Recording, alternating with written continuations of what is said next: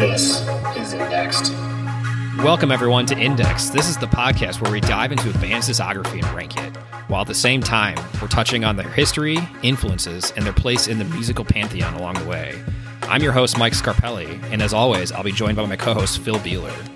Today's episode is IDX 001.0, and we'll be indexing the discography of the Red Hot Chili Peppers.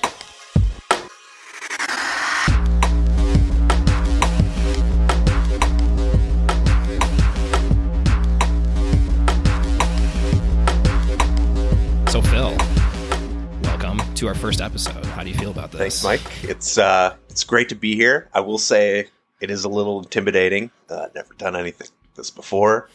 And diving right into the Chili Peppers, who have such an influence, across multiple genres. Definitely challenging, but should be a fun experience.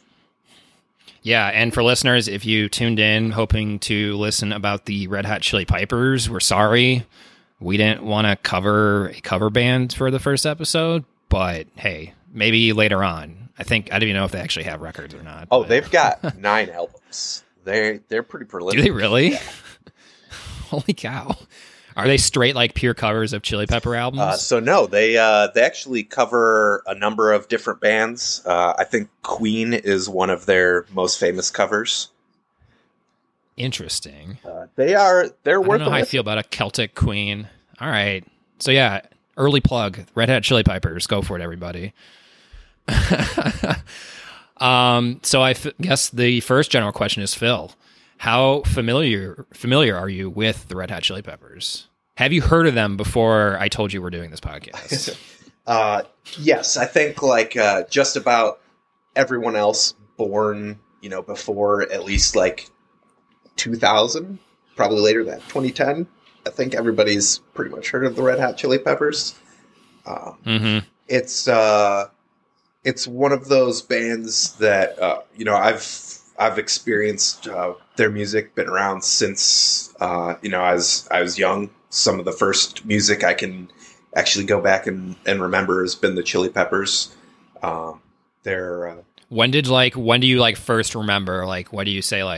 Was there a certain song, or did you go buy a record or music video? What was the first thing that jumped out to you, or that you remember about them? I guess. And I don't know how much I want to get into that, because this will come in to a big part of the album discussion and kind of the top ranking when we get there.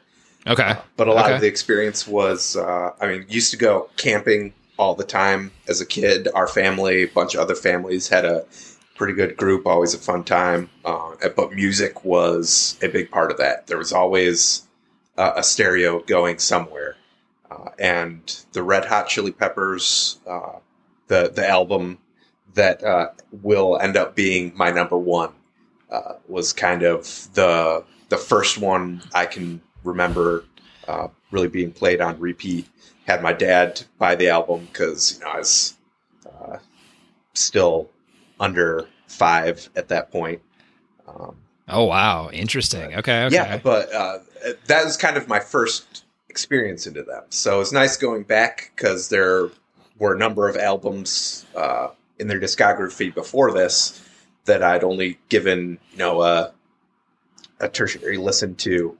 This really made me go back and appreciate some of the fundamentals that they had in place, that they expanded on in their later albums, and kind of got to the point where I was able to jump right into what ended up being my favorite album of theirs. Nice. Okay. Nice. Yeah. So, I guess to touch on some history about them, they were formed in 1983. They're obviously still active today. So the one thing I kind of remember reading this, I didn't remember it though. Do you remember did you come across what their original name was? I did. And I'm really glad they changed it though. And I had this highlighted because I was going to push to get the episode renamed to Tony Flo and the Miraculously Majestic Masters of Mayhem. Say that 5 times fast. I think I'd fail after 2. I'm surprised that I got that out as flawlessly as I did on that first take. No edits. Yeah. But yeah, it was kind of meant to be a one-off show. They came up with the name and like playing together so much. It went forward because I guess the original I guess the founding members, it was Anthony Kiedis, he was the vocalist, Flea on bass, Hilal Slovic on guitar, and Jack Irons on drums. And I think Hilal and Jack, they were in another band called like What Is This or something like that. So I think they were already like, oh, we're gonna go play with these guys, but we'll do this one-off show with you. So they somehow end up switching. They changed their minds along the way. They actually, What Is This signed a record deal like 2 to 3 weeks before the Red Hot Chili Peppers ended up signing.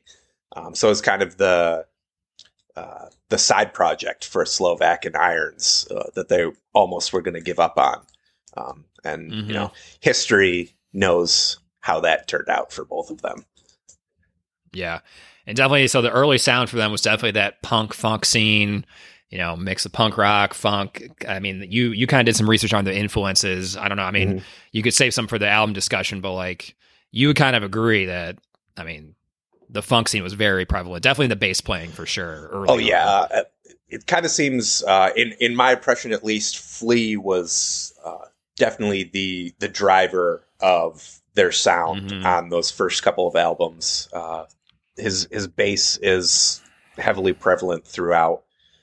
Before Kiedis kind of took the reins with being a stronger vocalist. But yeah, we'll get to it in a little later albums, but I think it was their second album where they actually got George Clinton to produce. Yep. So that funk is a core influence to how they started. Yeah, so I guess some people might not recognize those early names of at least Hilal Slovic and Jack Irons. So Hilal Slovic, he unfortunately passed away in 1988. So they went through a lot of membership changes, but then they came into their core. I call it the core. It's definitely the most famous incarnation of the band. So it's still Anthony Kiedis and Flea, but they added Chad Smith and John Frusciante to the group, and they had a good run. We'll kind of touch on stuff later, but I'd say like probably their most popular albums all have those four on it. I think Cliff Martinez deserves a mention early on as well. Slovak and Irons didn't actually perform on the first album. Martinez took over on drums for the first couple, and he was part of their Rock and Roll Hall of Fame induction as well. He came back and actually played with Irons during that. I would say, speaking of that, because they got inducted in the Rock and Roll Hall of Fame in 2012. I think it was that should have been their first year of eligibility, I believe. I think you're right. I think it's 25 years after your first record. Actually, I'm not 100%. It's a little later, I guess, but that sounds about right. Something like that. But yeah, do you actually watch? I didn't have access to HBO, but I think I somehow got access to it, and I watched. You know, it's like a 3-hour thing, but I like fast forwarded to get to the Chili Peppers part. It was kind of cool. It was cool to see the three drummers going at once. Yeah. But I was definitely bummed Frusciante didn't show up for it, but it was kind of expected the way he kind of is. So yeah, for sure. He's quite mercurial and comes in and out of the history of the band that we'll go through as we get into these albums. Yep. Some other fun facts that I found here. I guess not over under. How many, I don't know if you looked this up, how many number one singles do you think they had? And this is number one singles purely on, it's the Billboard alternative chart. So not like the overall Billboard chart, but the specific alternative chart. Yeah. So I know it was quite a ways into their discography before they finally had a number one. But they kind of kept it flowing after that. And this is one I didn't, keep notes on. I kind of went by actual singles and focused more on the albums, but if we're going over under, I would set it at 5, and I would take the over from what I remember. You're definitely right at the over. They actually had 13. Oh, wasn't that? I was thinking more along the lines of 7. So I definitely, it is heavily weighted towards they're more recent albums, though, I believe. Correct? For sure. Yeah, for sure. I don't know. I don't have a list of them here, but yeah, it's definitely the later, I guess five or six albums for sure. It's definitely, even if you've just got kind of a loose relationship with the Chili Peppers, casual listener, you'd be surprised at how many of their singles would get named off that you are actually intimately familiar with. Oh, for sure. So much radio play for them from like the mid 90s on. Let's see. And then the other thing, so they've been nominated for 16 Grammys. Of those 16, how many do you think they've won? Ooh, so I do know that, I think Californication, or there was one, I noted it here. I really want to hit this because I want to try and get this one a little more right than the singles. But I've never been known for my note taking, so this is all over the place. Ooh, Control Find. There we go. So Stadium Arcadium, 7 nominations, which was their most, and they won 5 of those. So I want to say Grammys overall, I'm going to put it at 11. They only won 6. They only won 1 outside of that. Yeah, Stadium Arcadium was the only one they won for Best Rock Album. And I feel like that might have been kind of like, hey, you guys have put out some good ones. We'll give it to you. I didn't see what they were up against, but it definitely, like, it's later on in their discography. There were some earlier ones before that could have won that didn't, surprisingly. I believe the follow-up to that, I'm With You, came in second and lost out to the Foo Fighters, if I'm not wrong. Okay. But yeah, there was another one close after that. So do you have the numbers on nominations with you, though, or just the wins? Is that maybe like what other nominations they had? Yeah, because I know I think they've got other nominations that they didn't win above the 6 that they did get. No, I just looked at purely Grammys. I didn't look at any other like awards, I guess, like the American Music Awards or something like that. I mean, it's not like, I guess the Grammys they don't have the same esteem, I feel like, anymore like they used to, because there's so much music out there now. Like at this point, if I do watch the Grammys, it's kind of to hate watch the Grammys. Like, well, this is not great. I can't actually tell you that I've ever, I take that back. Probably in college, my roommate of 4 years, who you also with us once, but good friend Ben. Hi, Ben. Just into music and just really liked award shows for whatever reason. So I'm pretty sure I watched a couple of the Grammys. I think we came over to your place like junior year or something to watch the Grammys for sure. I very kind of remember that happening. I couldn't actually tell you any memories of watching the Grammys. It's the same, any of those award shows, Emmys, Golden Globes, Grammys, I'll look up afterwards to see who won what, and just so I can thumb my nose at the relevant pop acts who I actually appreciate, have kind of a love-hate relationship with, but just to feel superior to everybody else, we're like, oh no, why did they? Sure. I feel like everyone's gonna hate us now. They're some snobs. But yeah, I think it wasn't until like their 3rd or 4th album where they even really started to hit any critical acclaim, which I think is kind of criminal, because they pushed the genre forward and influenced so many other bands right from their debut. In my opinion, just the mashing up of genres and what they could each bring to the band, I think will stand the test of time and put them up in some of the greats. I'm sure they're probably played on classic rock stations at this point. They might be. I think Nirvana's on classic rock, so I feel like they gotta be. But looking forward, they'll be held to the same esteem as classic rock mainstays, Zeppelin, Rolling Stones. Not that I'm even trying to put any comparisons forth for bands like that at this time and what we're going through, but their influence and just immense catalog, would stand up with any of those, in my opinion.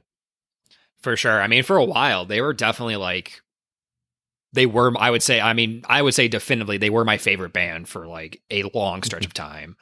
I like briefly, when our friend Ben, he got a tattoo in college, and I'm like, oh man, that's so cool. Like maybe I'll get a tattoo. And like the one thing I wanted was the Chili Peppers pound on an arm. I think Kiedis has that one. Yep. Or something, but like you see it everywhere kind of thing. It's a very common tattoo you'll see for the Chili Peppers. I was like, I want that. And then I'm like, no, I don't need a tattoo. I've been like a sophomore in college. I don't need that. But I could see you getting the Angel's asshole on your body somewhere. The Angel, what is that? That's Kiedis's lovely nickname for their logo. The 8-strand asterisk is the Angel's asshole. I didn't know that. Oh my God. I did not know that. Now I know. So maybe I don't want it. I would just call it an asterisk. I'm not going to call it the Angel's asshole. I'm pretty sure he's the only one that calls it that, but he was also the creator of it. So, I mean, that's true. I wouldn't mind. I'm glad that you picked the Chili Peppers for this first podcast, because I had an appreciation for the Chili Peppers, but really diving into their discography, going back and forth between albums, listening to them over and really paying attention, like my appreciation for them has skyrocketed, and definitely a lot that I've missed and kind of wished I got into them earlier. And this is probably going to segue maybe into the next topic, but one we usually want to get to in what we talk about here is seeing the band live and actually being able to experience their sound.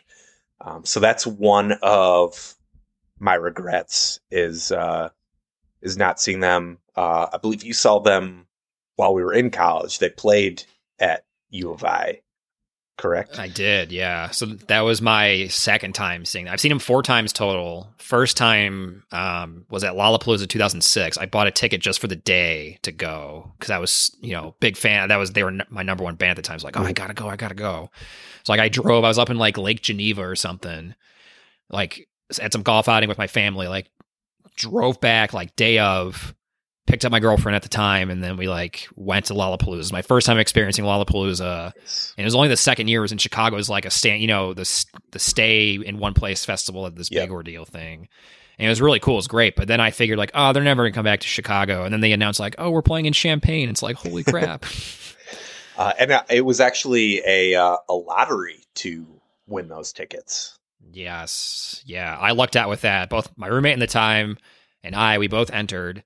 I ended up getting I was in the 500s or something. I was like way in the back of the line, essentially. Like I would have gotten tickets, I think, but it would have been like C level, essentially, like the, upper tier and in like a crappy seat. But he got like number 50. So he was able to go get like 4 tickets dead center on like the first bowl level. So it was like fantastic view of the stage. And that was definitely that was my favorite performance that I've seen him play too out of the 4 times. I can only imagine what Red Hot Chili Peppers would have sounded like, especially having seats like that. So I thought did you go I thought you went to that show, did you or no? Ben went to that show. Okay, I thought you went with Ben, no. That's why. At that point, was it Brian? It might have been Brian. Might have went with him. Yeah. That's when. Yeah, that was good. I haven't seen him since like 2012 though. I've skipped the last couple cycles just because I don't know, the albums or whatever. We can get into that too, but we'll get that in our next section about rankings and stuff. Sure. But that's kind of like I'm like I've seen him enough for now. I'll kind of take a break. But now like I'm like all right. It's been I guess 9 years at this point almost. So I think it's time. I'm overdue. Yeah. I guess this would kind of wrap it up. But Frusciante is back with the band again. Back, back. I'm pumped. Yeah, they're definitely, I think, if it's within a 3-hour drive from where we're based here in Chicago, they're definitely on my must-see list for the next time they come around. Now they'll come to Chicago. Oh, don't worry, they'll play the 100%. But it's just I've got the concert list that I'm at the point where I can drive, and especially I would see them at a smaller surrounding venue outside of Chicago for more of an intimate show at this point. Now that I can, now that I have some of the funds to make some better executive decisions on that, I would definitely go non-arena venues for any of the bands that I really want to see if I have a choice. And the arena rock, there's something to be said for that. It's great experience, but really have like the intimate connection with a band. I would pay money for that for the Red Hot Chili Peppers at this point. Yeah, that'd be cool. Like if they did, I mean, I know they've already played at least one show with John, but it was like a small charity things, like 3 songs or whatever. But like if they did some weird small tour like Foo Fighters did kind of recently, where they kind of played super small venues, where it was like hopefully get lucky and like, oh, Chili Peppers are gonna play the Metro. It's like, oh shit, all right, I gotta try and get that. But I also wouldn't pass it up. And probably before we picked the Chili Peppers for this podcast, and I really dove in, did the research, listened to all these albums, they're ones I would have been happy seeing at like a festival or one of those big rock shows where they got some other sub-headliners that I'd also want to see and be like, yeah, I've seen the Red Hot Chili Peppers. But Lollapalooza always calls. They got Red Hot Chili Peppers on speed dial, so that they'll they come like every 4 years, it seems like. So so whenever big festivals happen again, I'm sure they'll be back for the next incarnation of Lollapalooza, whether if they have one this year or 2022 or 2023, I'm sure they'll be around. And just for posterity, because I'm sure future generations will be listening to our podcast eons from now. We are in the midst of the COVID pandemic and have not been able to see live shows for close to a year at this point.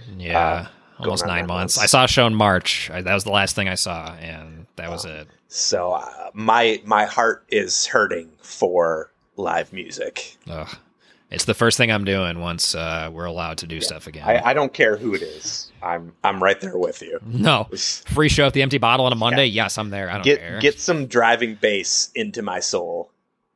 Yes. Oh, man. So yeah, that's kind of all I have for kind of like tidbits and notes and stuff. We'll kind of get into more stuff when we do the rankings, which I think we'll get into after this break. And we're back, guys. If you actually thought we had an ad read, this is our first episode. We don't have ads. We're not sponsored. That'd be great if we did, though. So if anyone wants to hit us up, let us know. Comment on our Instagram. We'll sell it. Waiting on that stimulus. All right, guys. So now we're getting to the part where we're going to dive into their discography. We're going to kind of talk about each album in chronological order, and we'll kind of give our individual rankings, and then we'll kind of recap at the end where everything falls overall. So for this discussion, we're going to go through all 11 of their LPs. They have the self-titled Red Hot Chili Peppers in 1984, Freaky Styley in 1985, The Uplift Mofo Party Plan 1987, Mother's Milk in 1989, Blood Sugar Sex Magic in 1991, One Hot Minute in 1995, Californication in 1999, By the Way in 2002, Stadium Arcadium in 2006, I'm With You in 2011, and then the most recent, The Getaway in 2016. So, as I said, we'll start in chronological order with the Red Hot Chili Peppers, self-titled 1984. Real quick, in my opinion, their debut, the self-titled, was the only one that really had a different spirit with the remaster, where they really wanted to go with more of that hard punk, rap rock, just raw energy Oh, mentality. Yeah, my main note for this album is "Hello, Rapping Funk." Yes. It's like all over this album. If any of our new metal brethren out there, I can't say I'm 100% there with you, but I would say Limp Bizkit, Linkin Park, a lot of those. I think this is the origins of that genre. Maybe not, definitely not the lyrical content, No, but yeah, the sound for sure. It's Mhm. kind of there. This is a lot harder funk, which give me funk any day of the week. Mhm. So let's dive in here to the Red Hot Chili Peppers, 1984. Yeah. Yeah, I will say, like, I've generally never been a fan of this era. Like, I bought the CDs because I'm very much like, I'm a completionist collector type. Like, if I like a band enough, like, I'm gonna get everything from them. I'll get every album if I like it enough. So I remember buying it at, I don't even know, Oh yeah, to have that thing. That was a big store. That was a cool store. Yeah, I forgot where I picked it up, but there was a point where I was like, well, I'm missing these 3 albums, so I picked up the first 3 just to have it. But I've generally never cared for like this era for the most part, the first couple albums. Once we get into the rankings, this was so much tougher. These first 3 albums to try and place them in the hierarchy was super difficult. And I think a lot of that is probably production, master value, intention, band members forward. But I'm a big fan of funk, so I've got their records pretty much split up into 3 different eras, based on kind of just the sound they went with.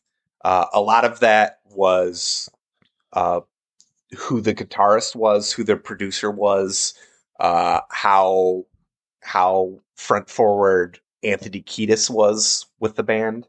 I think kind of separated what I've got mainly. I'll say their first 3 albums, I've kind of got in this early era, where for sure. funk forward, definitely some of the rap rock and metal influence, and even their 4th album, Mother's Milk. That's the only one I couldn't place because that's a big. I felt that was a big transition from these first 3 into probably their initialization into the mainstream, where you'll get a lot of more of the casual fans, which I've no. There's casual fans are a great chunk of most fans, and I would say that's probably where I am with the majority of the music.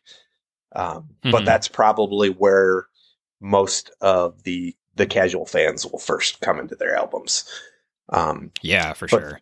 So definitely, it will be harsher for the casual fans to come out or go back and listen to these first 3 for sure. I mean, maybe it'll surprise them. I don't know. Like I think when I first listened to it, I think I expected something not closer to the sound I was familiar with when I got into the Chili Peppers, but I was definitely thrown for a loop when I started listening to them. Like, whoa, this is not what I expected at all. And the threads of these first few albums are interwoven throughout everything they do. Some later albums come back to this a little heavier than others, but I'm so glad they started here. Just it was in. I don't know. They combined enough elements. They're probably not yet in the punk scene with these early albums, but I think it was a good precursor for them getting there. But it's underground 100%. And Oh yeah. that was the toughest part of these rankings is it was all balanced off of what my choices and my preferences were to listen to, not necessarily their influence or the musicality of it, the music theory, how they handled that. But this first album, although it may not reflect in the rankings, was super important to their development, I think. Sure. So I guess I have nothing else really to say for that. I guess I will say, in terms of like the lyrical content, it's all kind of fine with the rapping and stuff, but there was one standout song that I'm just like, this is so bad. Do you have any guesses of what I had as my worst song on this album? So this was probably actually the one I went back and listened to the least, trying to... Same. I give it one listen. I'm like, yeah, I know where I'm putting this one. I gave it a couple. So, I don't know. This is just a shot out of the dark because I couldn't tell you exactly what it was. I'm gonna go with Green Heaven. No, I was okay with that one actually. It's Mommy, Where's Daddy?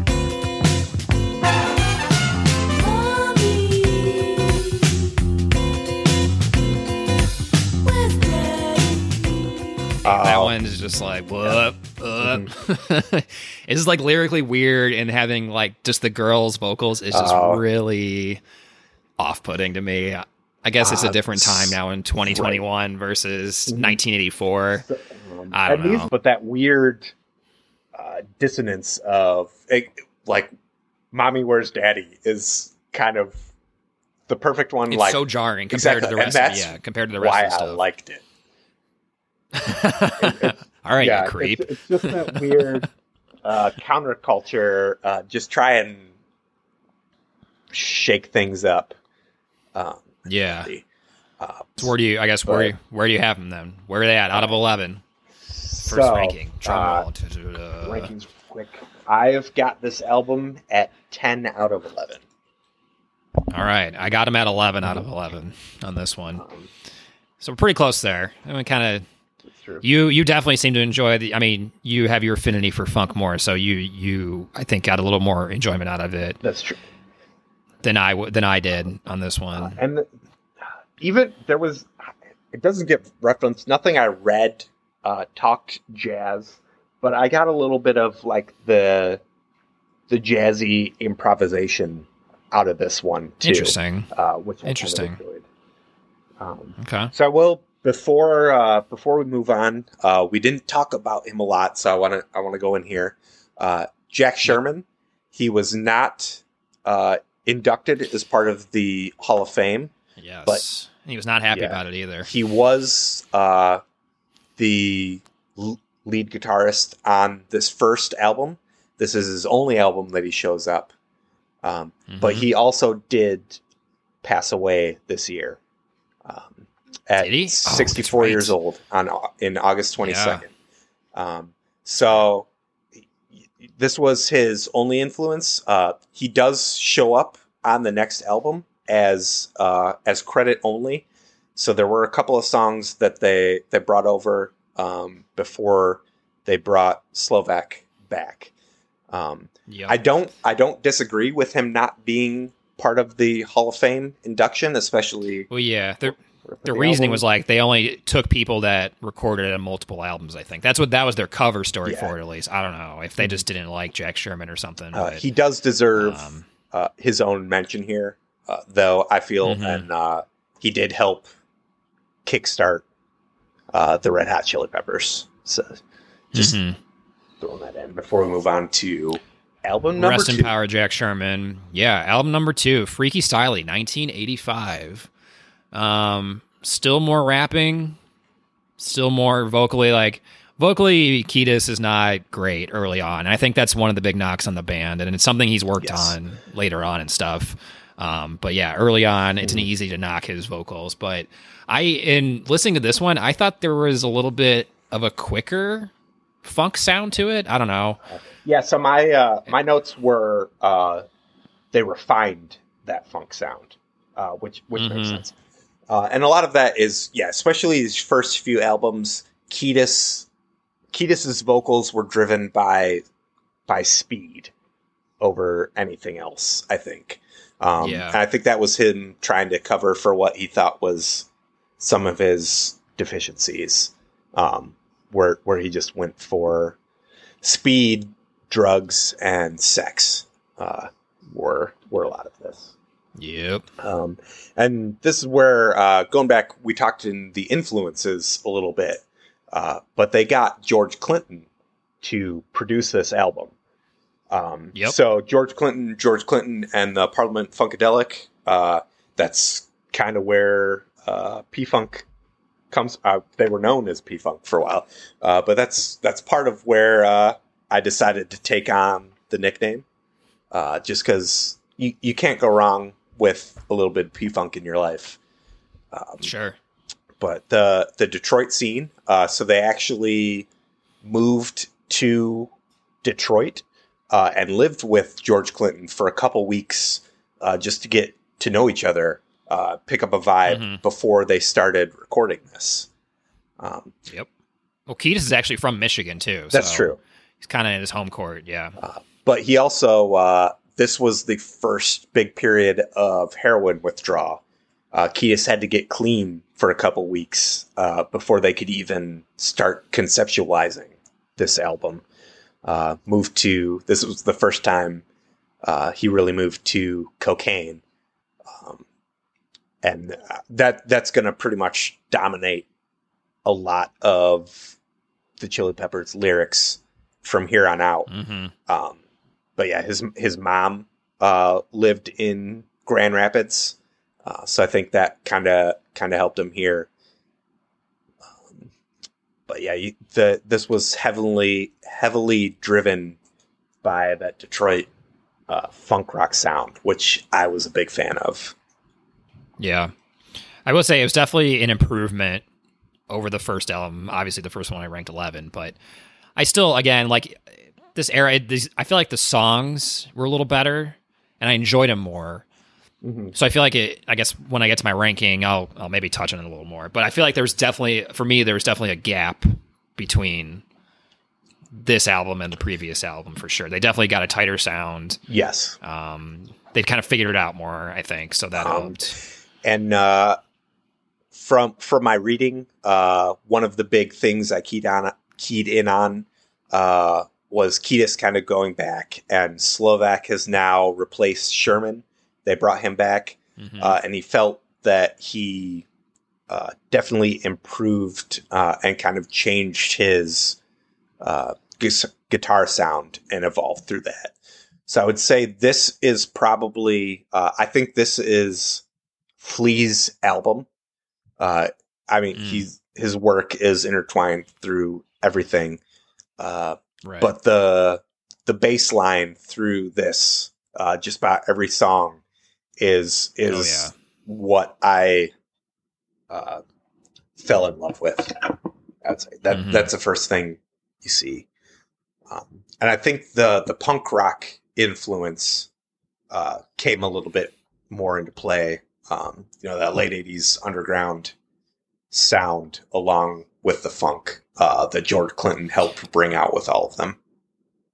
Yeah, the song Black Eyed Blonde on this album was performed by the band for the 1985 skateboarding movie Thrashin', which starred Josh Brolin. I did also have that one. Thanos. Thanos wasn't wrong, everybody. Just to throw that out there. Jesus, dude, you're costless listeners. But yeah, there are a couple interesting concepts here. So the first one, Jungle Man. I mean, that the intro track as probably my favorite off this album.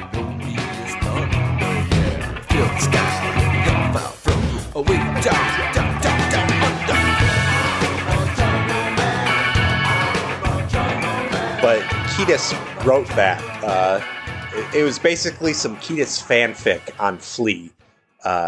It was based on Flea being a half man, half beast, born in a volcano in Australia, who could conduct thunder through his bass guitar. Shout out to the Wild Thornberries, where Flea was a voice for Yes. Donnie. And I feel that in my soul. Like I would want to be Flea in that persona. And I think it comes through in that song. That's probably the funkiest of these first few albums that I would go back and listen to on repeat. Yeah, I definitely there's a few on this album that I go back to. Jungle Man, Hollywood Africa, I go back to. Black Eyed Blonde, definitely another highlight for me on this album. Yertle the Turtle. Yes. Dr. Seuss book turned into a song, which also features George Clinton's drug dealer. I was hoping you were going to bring that up. So yeah, if you listen to that song, I'll intersplice into the pod here. But there's a part in the song where you hear someone go, "Wow, look at that turtle go, bro." That is George Clinton's drug dealer because he couldn't pay the debts. So he offered the dude a part in the song to cover the debts, which is hilarious to me. The spoken word in that is great. And it's so off-putting from the rest of the song that it stands out. Like I would take that as payment for a debt, hands down. If you I don't know how much there. It never says how much he owed, so I'm curious like how much. It's like, all right, well, you get some residuals from the album because you're on it, so you'll get like 10 cents per album sale, maybe. I don't know. See, I don't, or whatever it was in 1985. I don't think he got a writer credit for that, which is pretty much what royalties pay out. That's true. Writer credit is Dr. Seuss on this one. So I'm sure he just got something up front, and it may have just been like, I would have just been cool, like, don't give me any credit or whatever. Just let me tell that story down the road. It's like, not only did I sell drugs to the eponymous George Clinton, I'm on this Red Hot Chili Peppers album. Yeah. This did also just touch on this briefly. So Hollywood was actually a rewrite by Anthony Kiedis of the song Africa by the Meters. Which that was I forget who kind of keyed him into that, but the Meters was a big influence for I believe it was Flea at the time. He was listening to them a lot, so they wanted to do a cover of Africa, and they talked Kiedis into rewriting it to their own experiences as Hollywood as their Africa. And that kind of sparked a lot of, they've got a lot of covers that will come into play in the next few albums. That was the start of it. But without much further ado then, should we get into the rankings on this? Ranking. I'm going to pass this one to you first. Go ahead. Since I went first. Okay. So for this one, they are my number 10. So I know when I said there's a gap, I didn't want to try and give away too much, but I feel like it's like if you're going to write it out, it'd be like 11 is the self-titled, then it'd be like a large space on the paper, and then 10 for me. Okay. So there's definitely an improvement on this one. And this was the first one that I had in placing with everything else that was one of the toughest for me. But the funk sound that they came through with this after the first album, and kind of it being the forward influence for this one compared to anything else. Although they kind of keep that thread going, this was the epitome of their funk rock. So I have this one all the way up at 5. Interesting. Okay. All right. I like it. All right, moving on to the next album, 1987's The Uplift Mofo Party Plan. This is the only one that has the original founding members all credited and recorded, or I guess it's just them as the credits on this one. It's not a mix of people and anything like that. So I will say Martinez does have one written credit here that was a holdover for the last one. but they're Okay. yeah. As far as recording the entire album, this is the only one with the original lineup. Yes. First and last, unfortunately, or fortunately, I guess. I mean, I think we'll touch on that later with the next albums. Yeah. I mean, for this one, I think they're kind of progressing. They're making improvements on this one. Like the funk is still there, the rapping is still there, but I feel like it was done better. I feel like there was a lot more songs that I could sit down and enjoy on this one compared to the first two. So this was actually a slight regression for me. And I think a lot of that is, so we had George Clinton produce the last one. So this was Michael Beinhorn, who was brought in by EMI to be the new producer for this one. I think he had some undue influence in what happened with this album. Okay. But this is actually their first album to chart on the Billboard 200, though. Oh, I didn't even catch that. Where did they end up charting on it? At 148 is their top rank on Billboard, and is their first album to reach gold. I'm sorry, take that back. It's their earliest album to reach gold. Their follow-up, which we'll get to, Mother's Milk in 89, actually reached gold before Uplift Mofo Party. But this did end up being their earliest album to reach gold certification. Interesting. Yeah, I didn't catch that. I guess a lot of people may be going back and buying stuff because that still counts, I guess, right? Towards it's lifetime sales. They keep track of. Right. Yep. So the interesting thing here, between Freaky Styley and Uplift Mofo Party Plan, Kiedis was actually briefly fired from the band because he was having a hard time in participating, writing the lyrics for this, because he had gotten into probably the heaviest heroin usage of his time here. So he briefly moved back to Grand Rapids with his mom, who put him into a Salvation Army rehabilitation. And he was able to quit cold turkey after LA Weekly named them the band of the year in 86 after Freaky Styley. So he came back, and the first song he wrote was the intro song to this album, Fight Like a Brave, which is probably easily my top track of this album. It's up there for me. It's definitely top 3. I'm definitely a little partial to Behind the Sun. I kind of came around to that one later. Fight Like a Brave was like my initial, this one's the better one. But then I think, I definitely came around to Behind the Sun.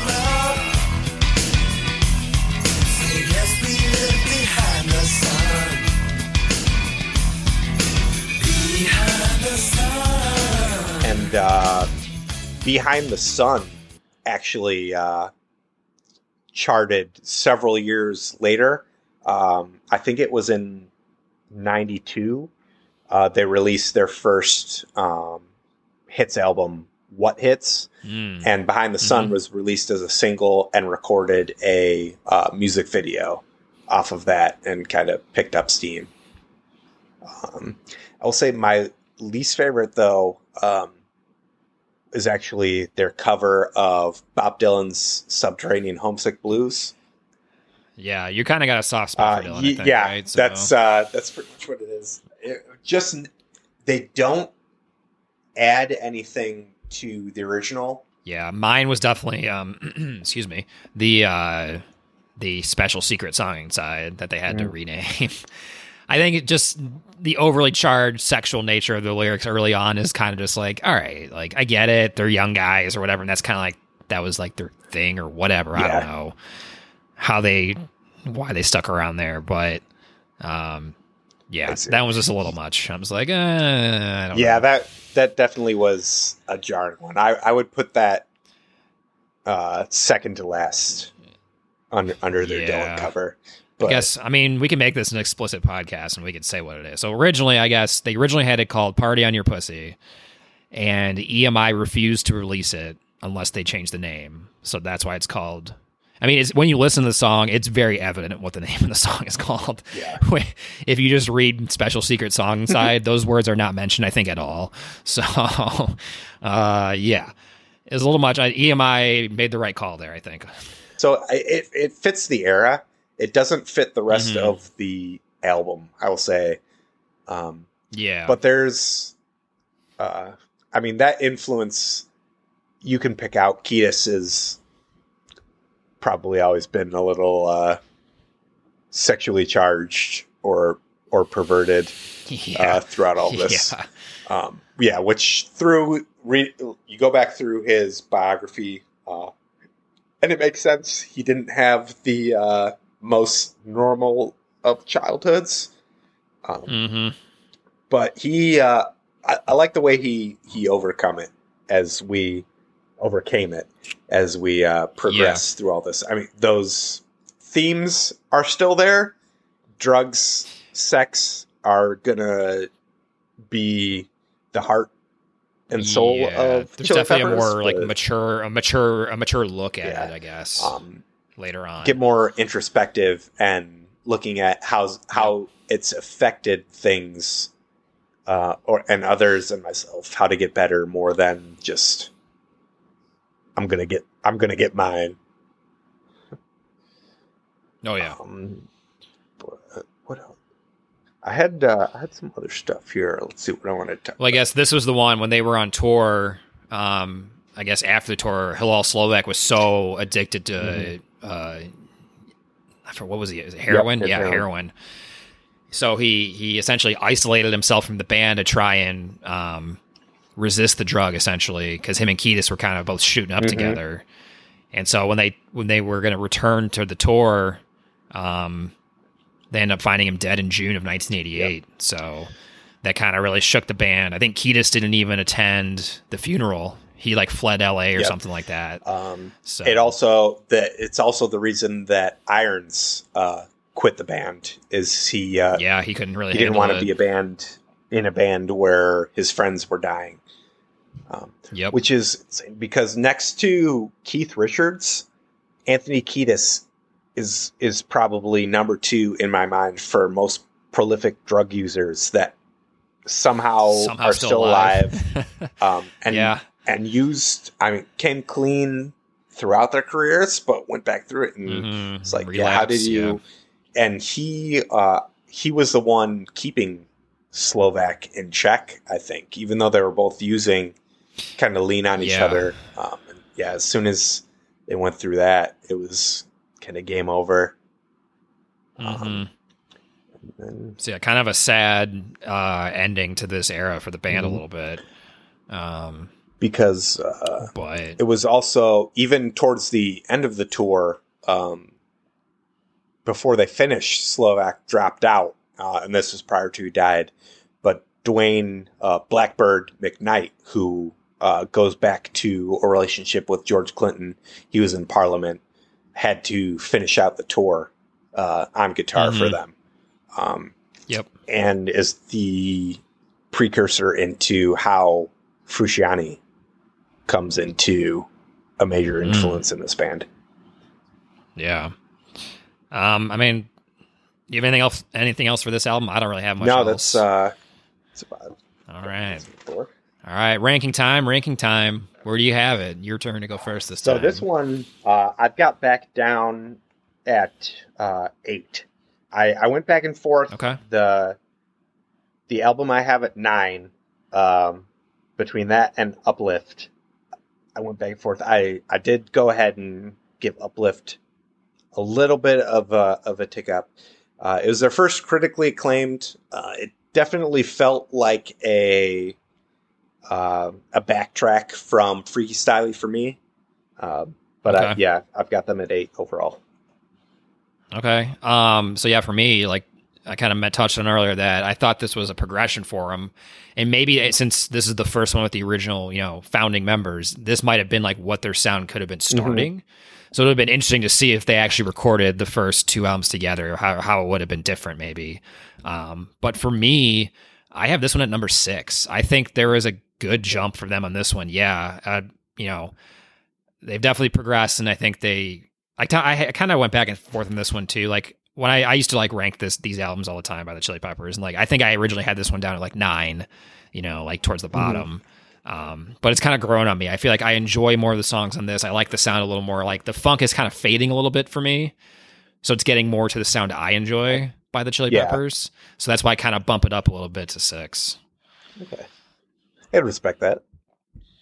Yeah. Okay. Next album, Mother's Milk, 1989.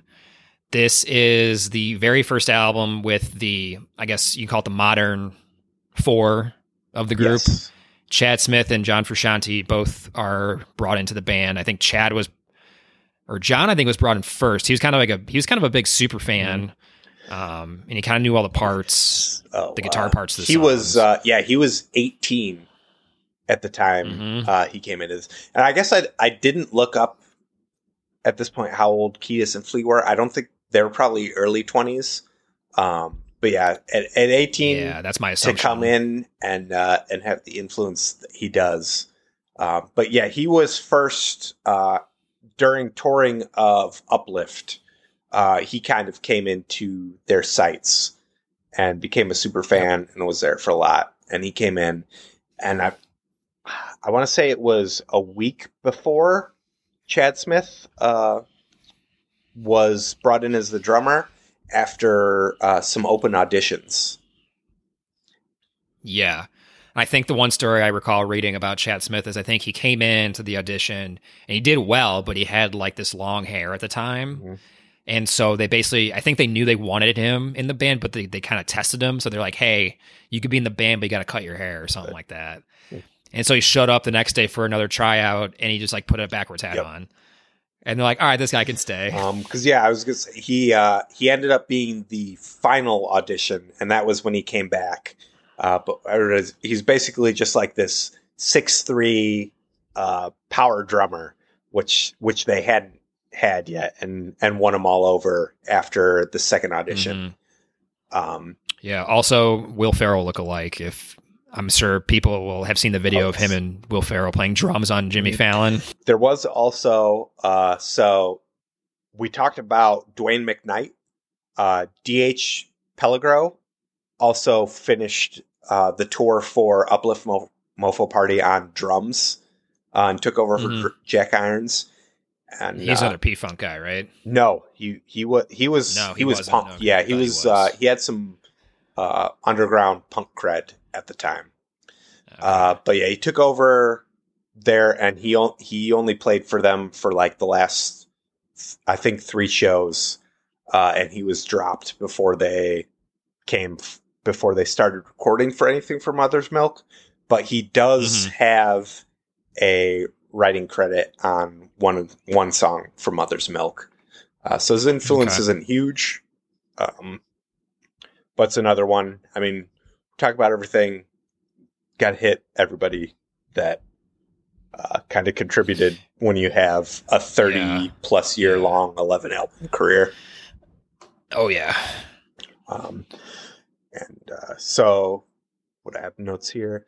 We talked about, so Uplift was the first to get critical acclaim. We talked about they were a 148. Mother's Milk made a huge jump and peaked at 52 on the Billboard charts.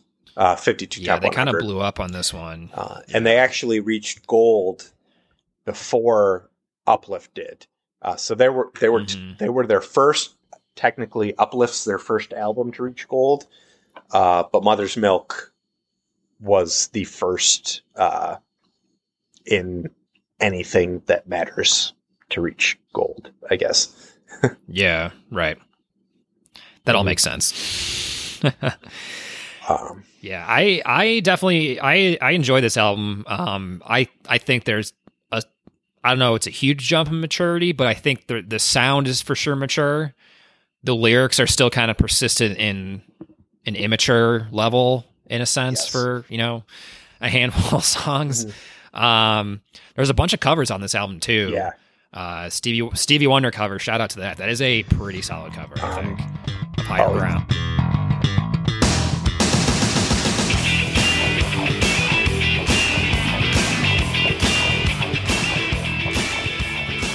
That's so there's so many songs and singles in their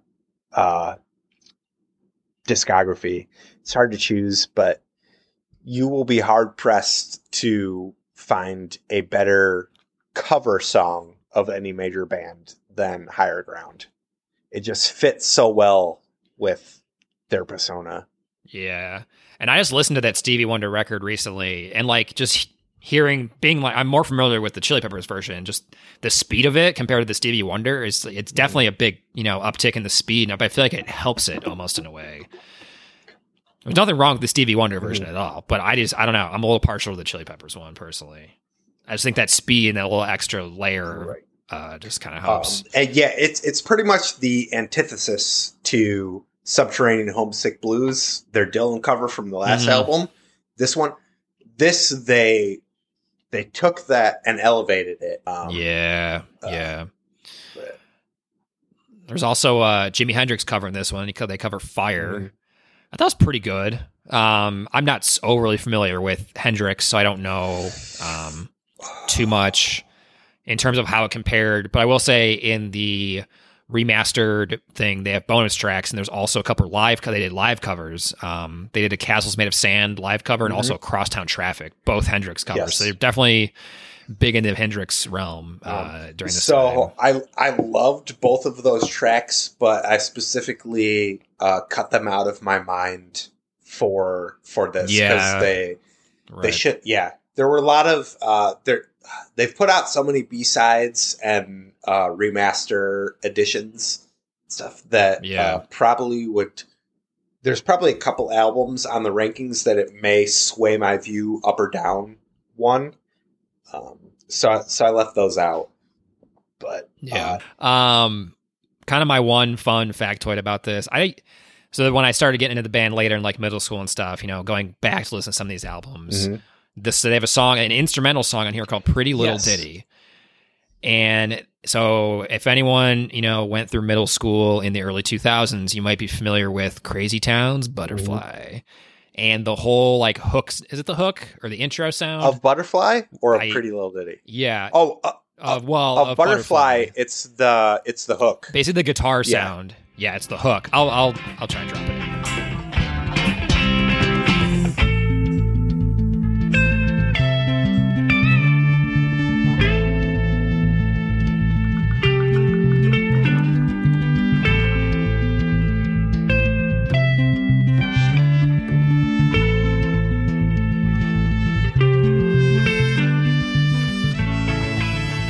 So that sound is basically a sample of Pretty Little Ditty.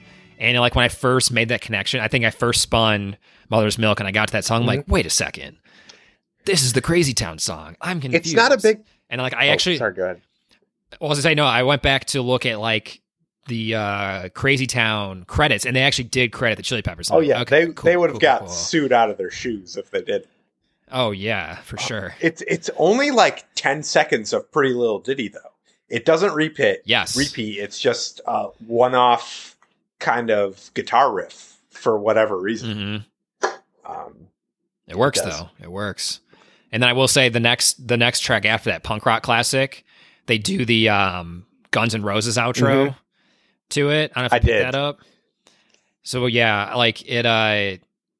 that's one. So at the same time, oh crap, did Guns N' Roses steal from them? And I looked no, they Guns released before. So that Energy was probably there for the Red Hot Chili Peppers.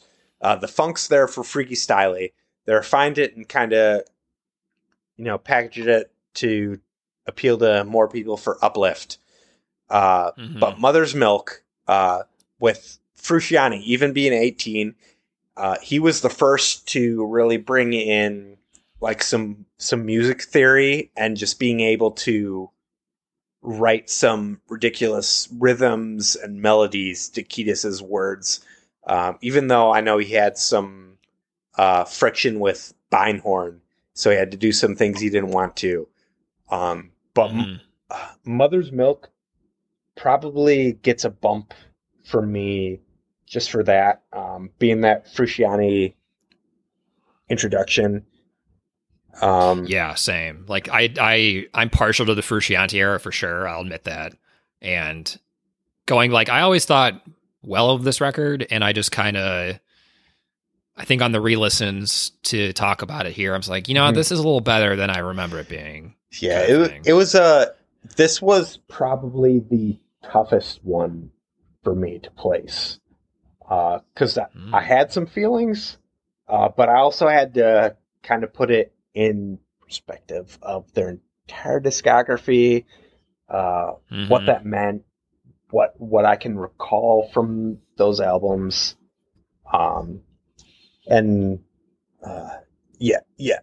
Frusciante after this came into his own. This was the Frusciante era, so that'll come to play in when we get on these rankings. But looking back on it, Frusciante kind of dominated my Red Hot Chili Peppers experience. Flea is one of the best. Flea's probably top 5 bassists ever. I think that's fair. That I could put in place. There's probably some that are more influential, but that's only because they came before him, so they introduced some things.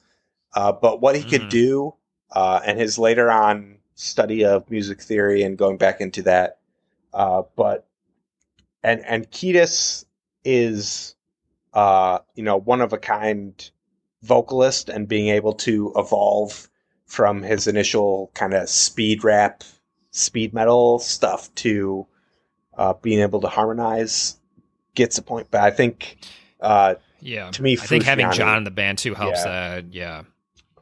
Because John's I'll touch on it later too, but the backup vocals when John does it's pretty good.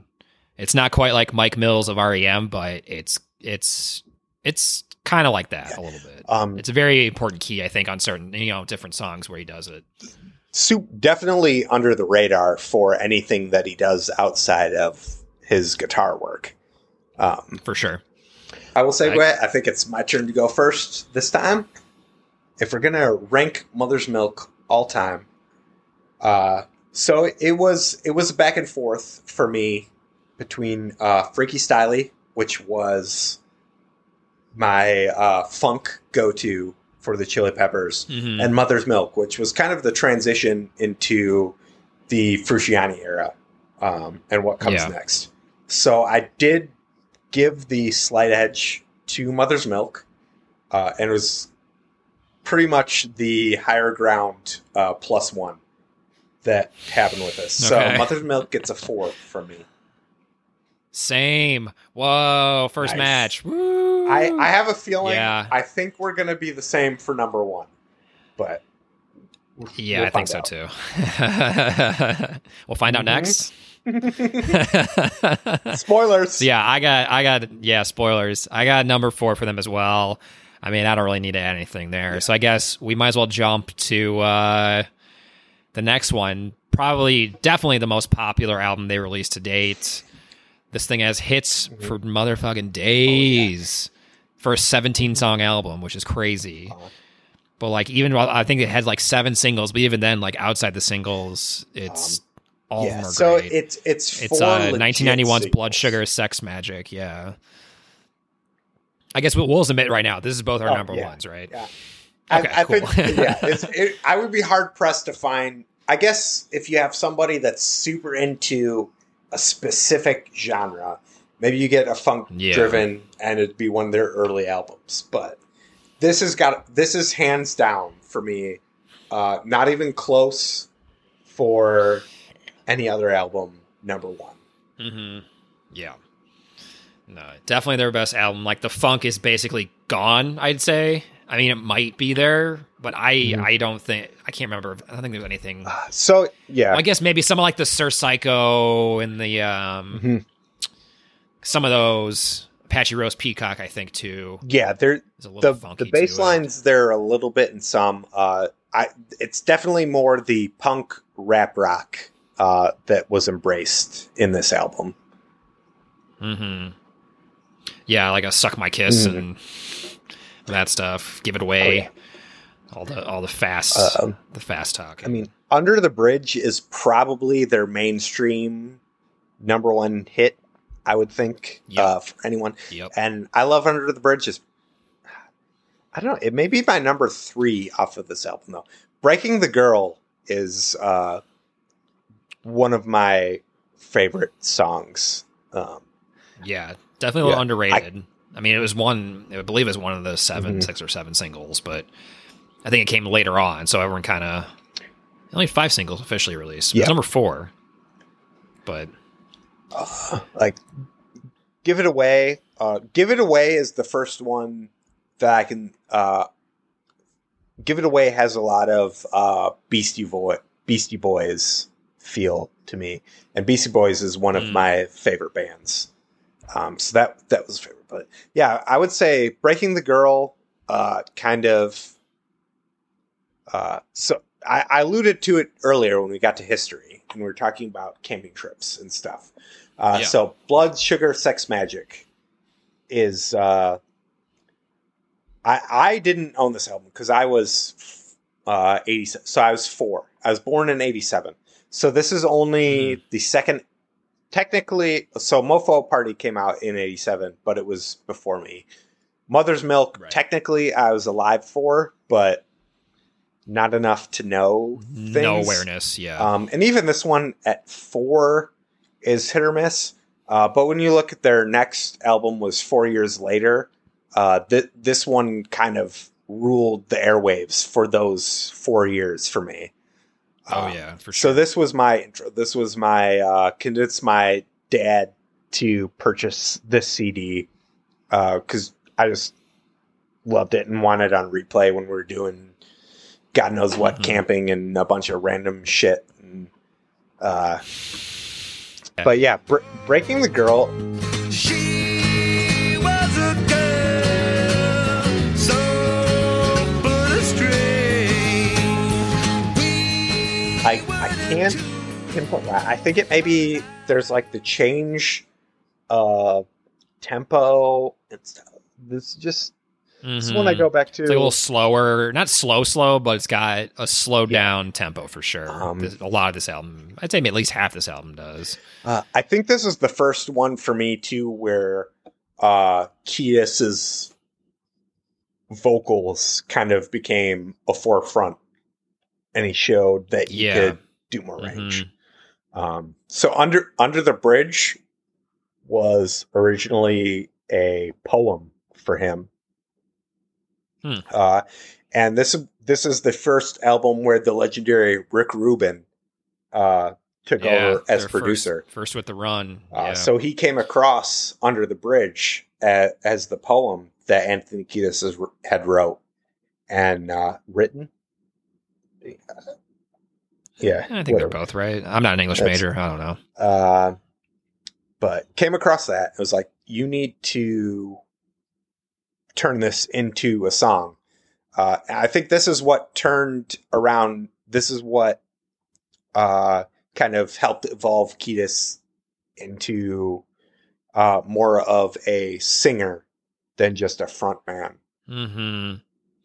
And kind of that's definitely started the trend. Maybe not a trend, but more songs, including some introspective type of stuff. And for me, this was the jump into the first era departure that I had written, where this was their first big stylistic change in how they went about things.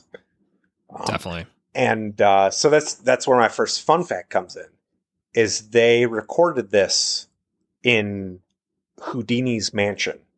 So they were looking for something to spark their creativity, and I don't know exactly how they came about it, but went through that. And rumor is it was haunted. So Mhm. Chad Smith, they all decided they would live there throughout this album to record the whole thing. But Chad Smith ended up not living there. And initially it came out because it was haunted and he didn't want to live there. But he said, no, that's not right. I just wanted to like live with my wife who I'm married to, which makes sense. Right. But then Frusciante was like, We'll never no, know." yeah, we agreed it's kind of haunted, but it's friendly spirits. And that's kind of what sparked our creativity. Yeah. And this was the initial, this is kind of what started Frusciante on his initial, I can't be part of something famous. Because the creativity, I guess, just flowed through him. Like he was painting, making lyrics, doing all sorts of stuff in the Mhm. one month that they were here. And is probably the biggest outpouring and change of direction and creativity that the band had, in my opinion. Oh yeah, for sure. Oh, and second fun fact, Gus Van Sant of film fame, like he's usually in top director lists, was heavily involved in the album's artwork and did a lot of direction for their cover art and the sleeve artwork for this album. Yeah, it's pretty nice. I mean, it's all their heads with the weird tongue thing sticking out. This is the only one I have on LP too, or on vinyl. It's Yeah, kind of the cylinder obvious one pick. to have, I think. But And this was and this was their departure from EMI, who did their first 4 albums, and they originally signed Warner with Brothers scooped 'em up. Sony.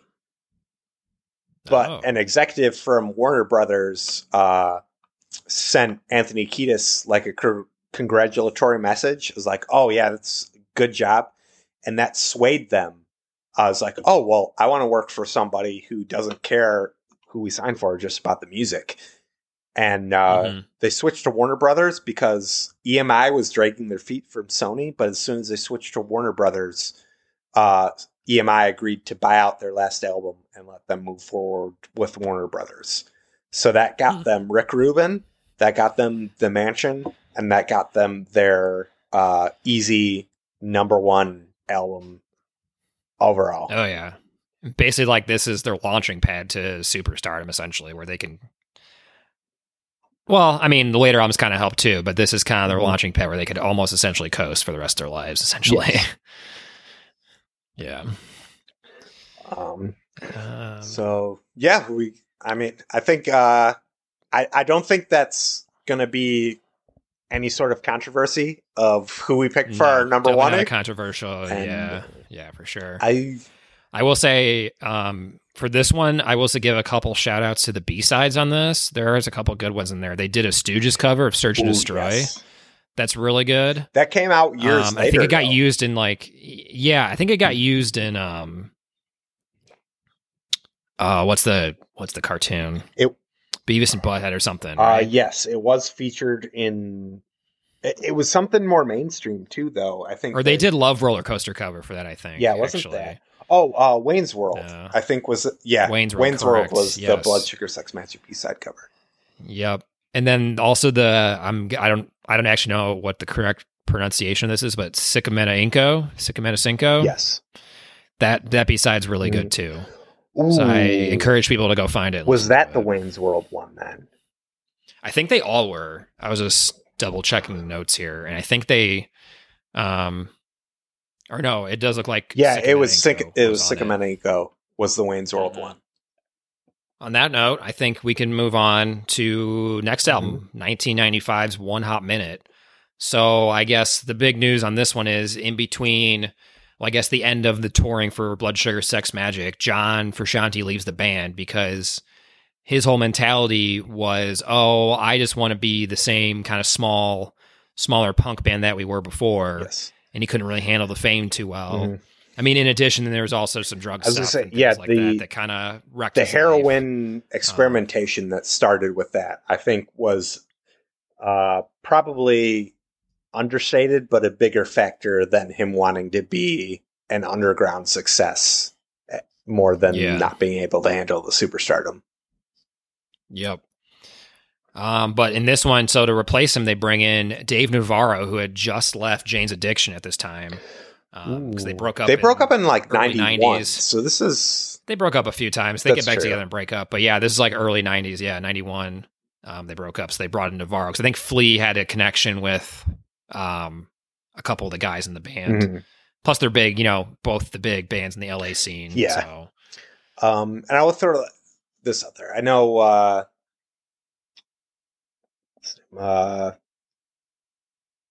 the lead is a big founder of Lollapalooza. You just Mhm. yeah, Perry Perry. Farrell. But I was never Jane's Addictions. I've come around to them more. But yeah, Navarro, I'd never felt fit in with the band here. No, yeah, he really didn't. I think there's definitely a shift in the guitar sound. It's not like a full 180 or anything, but I feel like you could definitely pick up vibes of like, oh, this sounds like it could be a Jane's Addiction song Mhm. almost. Um, But I think it kind of brings up more. It gave Flea a chance to kind of bring back a little bit more of the funk sound and the bass lines, at least on a couple songs. So, and this is the first time that Flea actually wrote lyrics for a few of the songs. So Deep Kick and Transcending are the main ones. Transcending, this is the first fun fact of this album, is a River Phoenix tribute. Because River Phoenix, may or may not know, Joaquin Phoenix's older brother. He was in Stand By Me, a lot of those like early 90s standards. And he died super early. He was kind of like one of the first mainstream pop culture icons to overdose. Because their whole family was kind of weird, culty type of vibes. yeah. And I think allegedly Frusciante was with him. Flea, I mean, where he died at the club or something, like Flea was in the club. I think Frusciante was with him, but he fled or something. It's kind of unclear. Yeah, it was the alleyway outside of that. Yeah, it hasn't really been talked about. Like, I don't think Frusciante's really talked about it. But there's also, River Phoenix is one tribute. There's also a Cobain tribute on this album. Tearjerker is a shout out to Kurt. Sorry. Yeah, I didn't know that one. That's a new fact for me. I think, doesn't Flea sing on P? Yes. Yeah, I've got that here. Thank you. Yeah. That's the pretty much the only song that Flea is lead vocals on. And I think P and Aeroplane are the only songs that they will still play live from this album, just because they don't have a huge connection to the rest of the vibe from it. Same. I think maybe My Friends too. I feel like that gets a lot of radio play still sometimes, or used to. Maybe not so much anymore. But. So Warped, Airplane, and My Friends were the singles off of this. So Airplane is probably the only one I would connect with and recognize right away. Yeah, same. It's definitely my favorite of the album, I think, for sure. But this was where, after 5 years sober, Kiedis got back into heroin and cocaine right before this. And that was because he had a dental procedure that required Valium as a pain reliever. And that ended up sparking him back into this downhill. And then Navarro, it kind of went hand in hand with Navarro and the breakup before the next album. But it was also when Kiedis injured himself multiple times on the tour for this album. But Wholesome Sideway, Flea is like, you wouldn't expect it from the band like Fleet, but he's all about his wife and daughter from the beginning. So his daughter and his daughter's entire kindergarten class are the orchestral backing vocals on Aeroplane. Yep. Yeah, that was a pretty cool thing that they did for that. I guess the only, before getting into the ratings on this one, the only thing I have is Navarro and Kiedis. It wasn't by far the first featured same-sex kiss in mainstream media, but they were featured kissing in the Warped music video, which is pretty much just I want to say, I think this might have been one of the ones that Flea's brother-in-law recorded. He did a few different shots for the band, but they were trying to break up the monotony and kissed.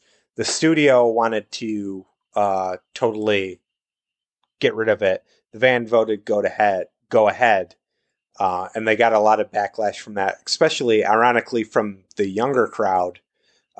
But props to the band and all they stand for is they're pretty much just like, well, if you can't get with us, we don't need you. Fuck off. This is just what we're doing. Yeah. Props. So I'll go ahead. This is my ranking on them. They are my number 11. Yeah, that's fair. I think It's basically, I wasn't a big fan of the Navarro era, but I also felt that they had nothing to add to Blood Sugar Sex Magic. It was basically like a all B-sides kind of feel to that. And as far as one album to the next, they didn't do anything for me. Like there's a couple songs, like we talked about Airplane and My Friends, like nothing out of their discography is anything that I hated. But if I had to pick it's just worst, kind of there. This was the forgettable one for me. Yeah, it's definitely a forgettable album. I still like it a little more than the early funky stuff. But yeah, like kind of like you touched on, it's just kind of, it doesn't do a whole lot for me. The sound is closer to the vibe I like more. So that's, but it falls in at 9 for me. Okay. It's not too far bottom off. tier. No, yeah, bottom tier for me, for this one. Okay, our next album is 1999's Californication. This one is exciting. John Frusciante's back, baby. Woo! I'm here for it. I love it. I mean, basically between One Hot Minute and Californication, the band thought they were going to break up. And Flea was the one who reached out. He's like, the only way we're staying together is if I get John back in the band, because they had such a huge connection musically. That it was just that important to him to have him back. And John had already, he was starting to kind of beat the demons in his life with the drug addiction. And so I think it was kind of a godsend to him to get back with the band and play music with them again. Yeah, and Flea actually met Frusciante at his rehab facility towards the end of his stay there to see if he was ready to go. Yeah. And we're glad that happened, because this is a pretty solid ass album. This is another one I noticed. It's just, again, more hits for days, I think. Like, there's the obvious, like, 2 or 3 that you probably hear on the radio all the time, but there's just so many just deep cuts, I guess, on this album that are super enjoyable. So, and I don't have a lot surrounding this album to say other than what we've already touched on is Frusciante's back, number 3 in the Billboard chart. So this is their one hot minute. Even though I rated it really low, actually hit 4 on the Billboard chart and was their top album coming into Californication. Yeah, that's definitely the riding the wave of the success of Blood Sugar Sex Magic for sure. Yeah. Everyone got probably pretty excited. Number 3 on Billboard, went 7 times platinum. I mean, everybody knows Scar Tissue, Californication, Around the World, Other Side. Yep. Other than it being great, it's the weird, like, one of the top albums for me that I don't have a whole lot else to speak on. Yeah, it's just solid almost through and through. I'd say a slight low light for me, like Porcelain, when they kind of slow it down a little bit. I'm just like, all right. Because you have all like these high energy songs in there, and it just kind of, you bring it down a little bit. For me personally, at least. Like, I guess I get it to an extent, but I just would have preferred to either cut it or put something else high energy in there. I don't know. I actually like Porcelain. I agree with you there. It's hard putting, I guess if you listen to the album straight through, kind of putting it right in the middle where you take things down. On a standalone, I enjoy it, but sure. And I will say this is definitely an album too where there's more like John's backing vocals almost kind of are more prevalent, I guess, in this album, which just adds kind of a bit of depth and dimension to the songs. And outside of so obviously he did Mother's Milk, but Blood Sugar Sex Magik is kind of peak Frusciante for me.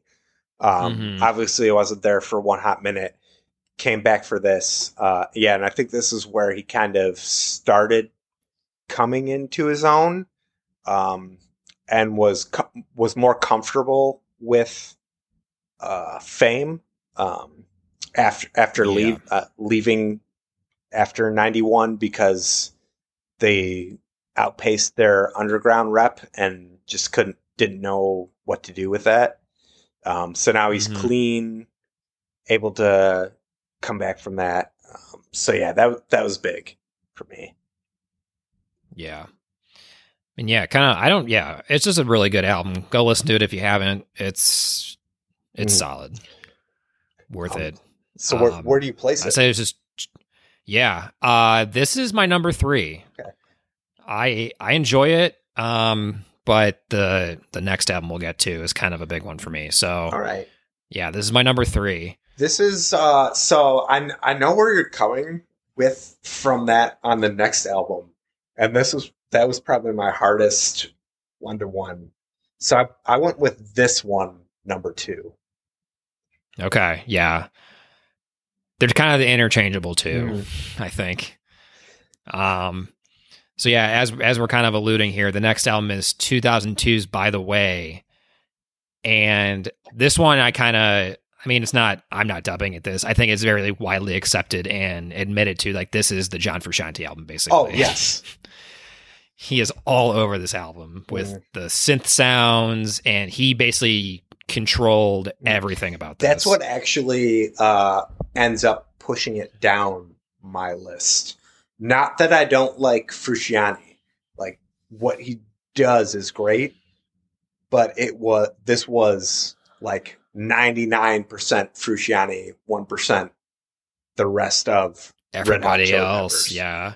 I mean, Flea got pissed off enough where he was actually going to leave the band because he thought his input wasn't being heard. That's how much like John was controlling everything.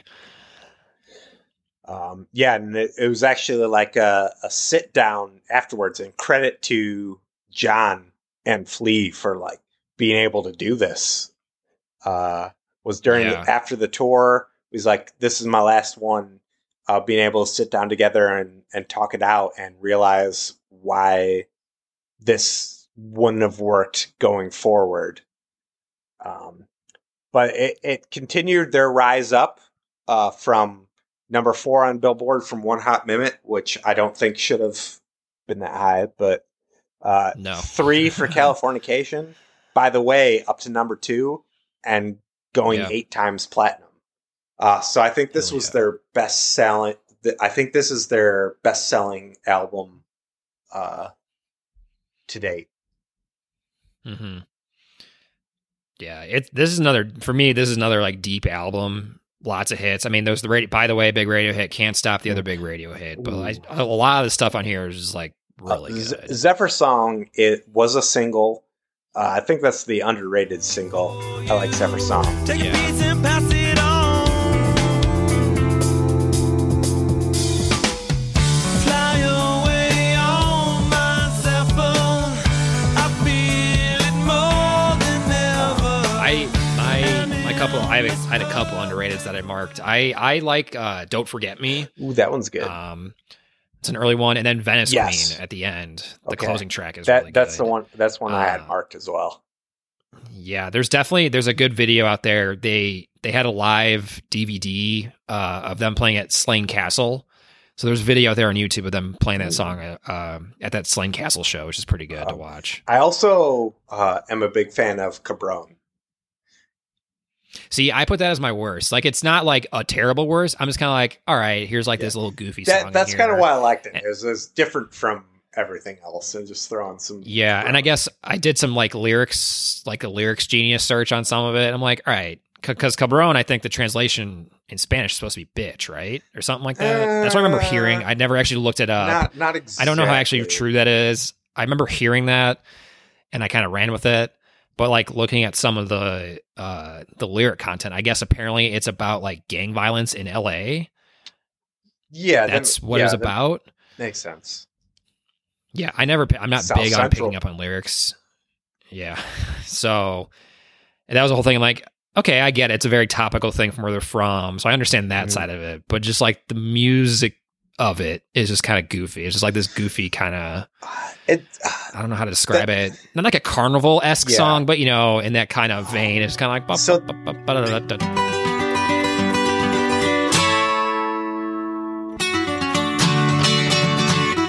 That's one of the things I like about Red Hot Chili Peppers, though, is you get one or two in the album that's just kind of their like pure spirit. It's just like, let's have fun with this one track. So yeah, I guess like sonically, it's not the greatest song in the world, but it's a fun one to break up the rest of the album. Yeah. This was the last thing. And this was heavily Frusciante propelled, where he kind of started experimenting outside of himself. They used a lot of the heavy distortion tools for this one, more pedals and things like that. And he wrote the bass lines for a lot of this. And that's why Flea kind of almost quit the band. Yeah, he wasn't too happy. This. Yeah. So I guess I don't have anything else to add unless you do. Where are you placing? No, I got nothing for this. Yeah, I think we kind of know where the places are for this. So for me, this is my number 2. Ooh. I think this was definitely the first album I remember buying from them, and like this is the one that got me into the band. Really? Yeah, this is my number 2. Wow. Yeah. So yeah, like for some of the reasons I said, a lot of this being heavily Frusciante, which I think took away from a lot of the spirit of the rest of the band, although not bad within the lexicon of what they put out. I've got, by the way, 6th. 6. Whoa. Okay. Interesting. Very interesting. So yeah, 4, 5, 6. So we've got my 4, 5, 6 already. Is Mother's Milk Freaky Styley, by the way. That was probably my hardest subset to place within the rest of their tracks. Interesting. Yeah. We haven't done my 5 yet, but my 4, 5, 6 too is kind of hard to pick the ordering of, but we'll get to that soon, I think. So yeah, aforementioned Stadium Arcadium 2006. This is at least currently the last one with John Frusciante on it. This is a long one. It's a big double album, 28 songs. They originally recorded 38, and they were going to do 3 installments, like release 1, 6 months wait, release another, 6 months wait, release another. I think that was around the same time I think System of a Down did something similar to that with like Hypnotize and Mesmerize. Where they like release one, 6 months later they release the other one. On top of it. So they were thinking about doing something like that. But they eventually parsed it down to a double album. And I guess of the songs that were cut, 9 out of the 10 have been released as B-sides so far. I haven't really listened to many of the B-sides on this. No, I couldn't pick any of them out. The ironic thing is they didn't want to do that because they figured by the time they released the third album of the set, they would have started writing for the next one. But I'm With You Yeah. didn't come out until 5 years later, so they probably would have been okay doing that. Maybe, but I mean, at the end of this tour, they decided to take a hiatus, and then John That's left. true. So Yeah, you got that added to the delay, I think, too. Klinghoffer. I think so. Jess Klinghoffer was a friend of John. Did some of the touring with the band for this, but yeah, Yep. he was not a part of the band moving forward that they saw at this time. Yeah. It was this album too, I think this is the first one I remember like, okay, I'm gonna go on release day and go get it. I think I had like a tennis meet or something. It was like one of the last meets of the year. I think we were at West Chicago. I don't know, but like I remember immediately after, like we were on the road, so we got back to the high school, and like I just drove to Best Buy before I went home to go pick up the album. So this is Mars and Jupiter, I think, correct? Yes. Yeah. That sounds right. I'm Yeah. double checking. This is kind of the first one. I don't know why, because it's not a huge jump from 2002, by the way, to Stadium Arcadium. But I had some weird, like, this is, by the way, is my 8th grade year. Stadium Arcadium is my senior high school year. Like, Mhm. I don't know. I was just like, that one asshole was like, popular music is dumb between those 4 years or whatever. And I don't know why, because music between that is so great. And going back, Yeah. Stadium Arcadium, I was totally ready to put down in like my bottom half of my list. Mhm. But it's definitely of Kiedis, Flea, Frusciante, and Smith. I think this is the most balanced album from what all of them Yes. contributed. I think a lot of the talk from them on this album is like they were all in a good place. It was just like it was basically like hashtag good vibes Mhm. for them on this album. Like everyone was great. Everyone's in a great place. And so I think it showed too. Like it seemed very cohesive. There wasn't like too much of a shift one way or another. Yeah, they definitely like they were all on the same wavelength, I think, for this one. And that's the transition from, by the way, where Flea felt outcast because Frusciante was Exactly, writing right. all the bass parts, to the sit down, duke 'em out, everybody having a part. And ironically, back to, was it Mother's Milk? I think was Frusciante's first with Beinhorn, where he was trying to get them to play more, trying to get him to play more guitar forward, layered rhythms and stuff that he didn't want to do. Now that we're Mhm. back on Stadium Arcadium, he came back around and started playing that more, which I would take Frusciante's musical voice over Beinhorn way back then, even. But he knew how to do it better. But he started doing more of the layered guitar sounds on this album as well. Mm-hmm. And he still pulls in some kind of, maybe it's the layer guitars, but at least there's also like the synthy type sound Mhm. too, that pulls over from the By the Way album as well. And it's not front forward, but I kind of felt like because after their discussion after By the Way, Flea's influence with kind of the slap bass and the funk bass line came back Yeah, a little bit more in these tracks.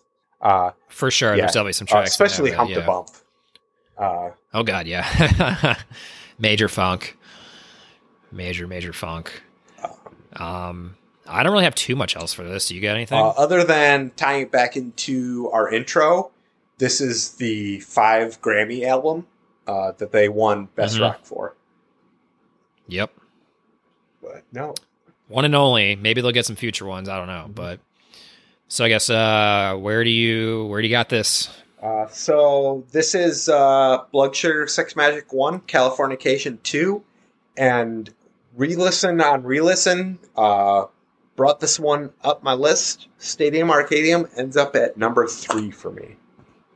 Very interesting. So for me, the knock on this one is just, it is a little long. I kind of get annoyed with when albums could be cut down.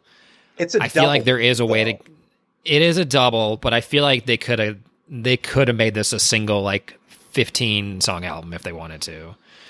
I think. Yeah. I don't know. I haven't sat through and like resequenced stuff myself. There's a way to do it. I don't know. I feel like, so for me, it comes in at 5. Okay, that's not too far off. So I feel like it's a little bloated, and I feel like the highs are pretty high, but since it's a little bloated, it knocks it down for me behind Mother's Milk at my 4. Okay, that was going to be, so yeah, I've got Stadium at 3, Mother's Milk at 4. And that was one of the things I put up against the 2. But I felt that just the whole band coming together and putting a lot into this album kept it at 3 for me. Yeah. Okay. Interesting. So as we kind of touched on, John leaves the band after this recording, or not recording. They do a tour. I think in about 2009, he leaves the band. They don't announce anything until a couple months after the fact. But Josh Klinghoffer takes over, which was, I think at the time, I thought it was a pretty natural choice because he was like the backing guitarist for the tour of Stadium Arcadium. And he had a prior relationship with John. He actually had a collab album that they released together that's pretty good, worth listening. I feel like John definitely kind of knew what was up at that point, too. And specifically picked Klinghoffer to be his predecessor, or his successor. I don't know if I think I can't remember where I read it, but I think he thought the band would have broke up again after he left. So he was a little surprised they continued on with Klinghoffer. So they went on a hiatus. They were on a 2-year. It was supposed to be a 1-year hiatus. It ended up being a 2-year hiatus. But that saw Flea study at USC, and that was when Chad Smith went to perform with Chickenfoot with Hagar of Self-Titled and other fame. Michael Anthony, who was Van Halen bassist, and Joe Satriani, who is just a guitar legend in his own right, doing a two album set. Chad Smith only did studio. He didn't tour. He didn't end up touring with them. But that was the in between John and Klinghoffer. Yeah. And they released I'm With You in 2011. I kind of remember being like decently excited for this album still. I was definitely bummed that Frusciante left, but since I said before, like I was okay with Klinghoffer, I'm like, oh, okay, he was a touring guy. That makes sense.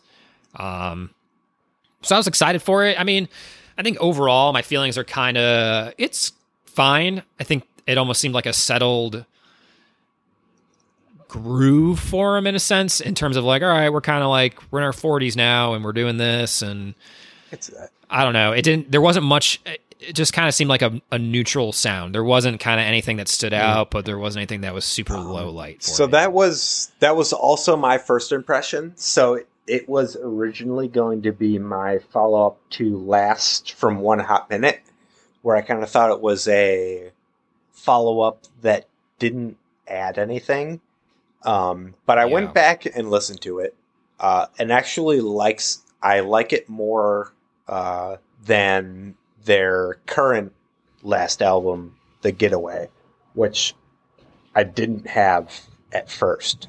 But I felt like Flea reinstated his influence on this album. For sure. Yeah, I definitely noticed some like slightly the funk. I noted the funk sound is definitely back. And I thought there's some tie to maybe some African tones. There's definitely a song or two that had that kind of vibe to it. So one of the influences for this from Flea was, I forget the name of the band, but Daniel Elbarn had put together like a North African influenced band. He produced it. And that was one of the big inspirations for Flea on this one. And coupled with he took the hiatus to study music theory at USC for these 2 years and learned piano. So both him and Klinghoffer wrote a lot of this song on piano, which is the first time that's been incorporated in the band. So they didn't play any piano on the album, but writing laid those it out on the rhythms piano. and everything, I think made a big difference. Oh, here we go. The group is called African Express that Damon Albarn organized. Yes. So, yeah, I think overall it's kind of a whatever album. I do really like Monarchy of Roses. I think that's a solid. It's the opener. I think it's the opener. It wasn't the it's the opener. But I think Adventures of Rain Dance Maggie kind of got that's the funk initial radio play. I think it was the first single. Yeah.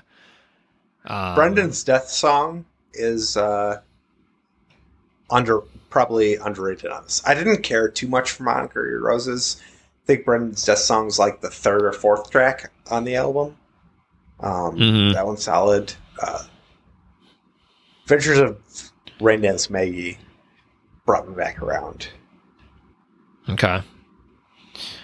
But yeah, I think overall, I'm just kind of so-so on this one. I don't have too much on this one. I don't know. Do you have anything else? No. Okay. And it ended up being middle of the road for me. And I actually swapped this one with The Getaway, which we'll get to next. So I'm With You ended up at number 7 for me.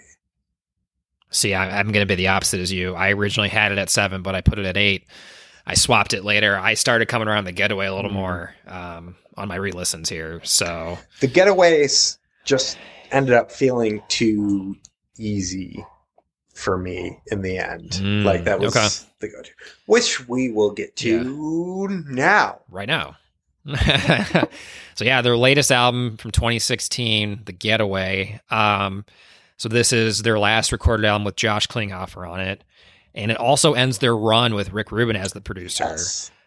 They wanted to, I guess there was some friction with Rick Rubin and Josh, so they decided to switch it up a bit, and they used Danger Mouse for this one. Which I was so excited for, and it didn't end up panning out for me. Like, I understand why they did it and what happened, but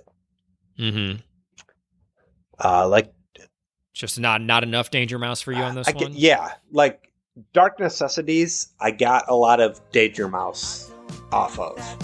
But I think that's the only, like Go Robot was fun.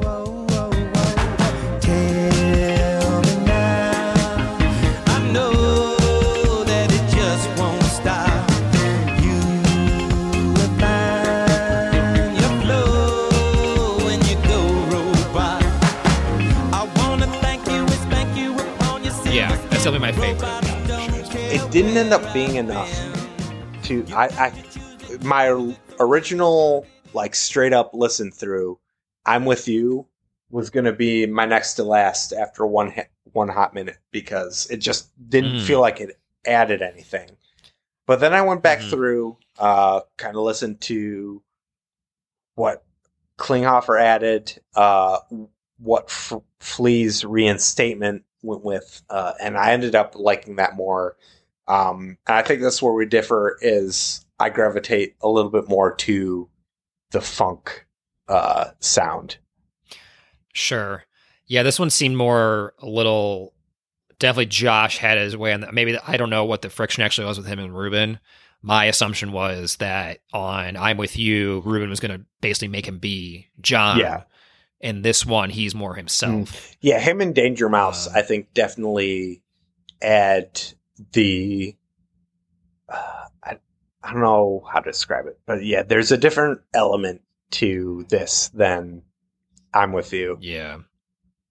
Yeah. Random fun fact on this one. I didn't know this until I was doing some research on it. Elton John plays piano on Sick Love, the 6th track of this album.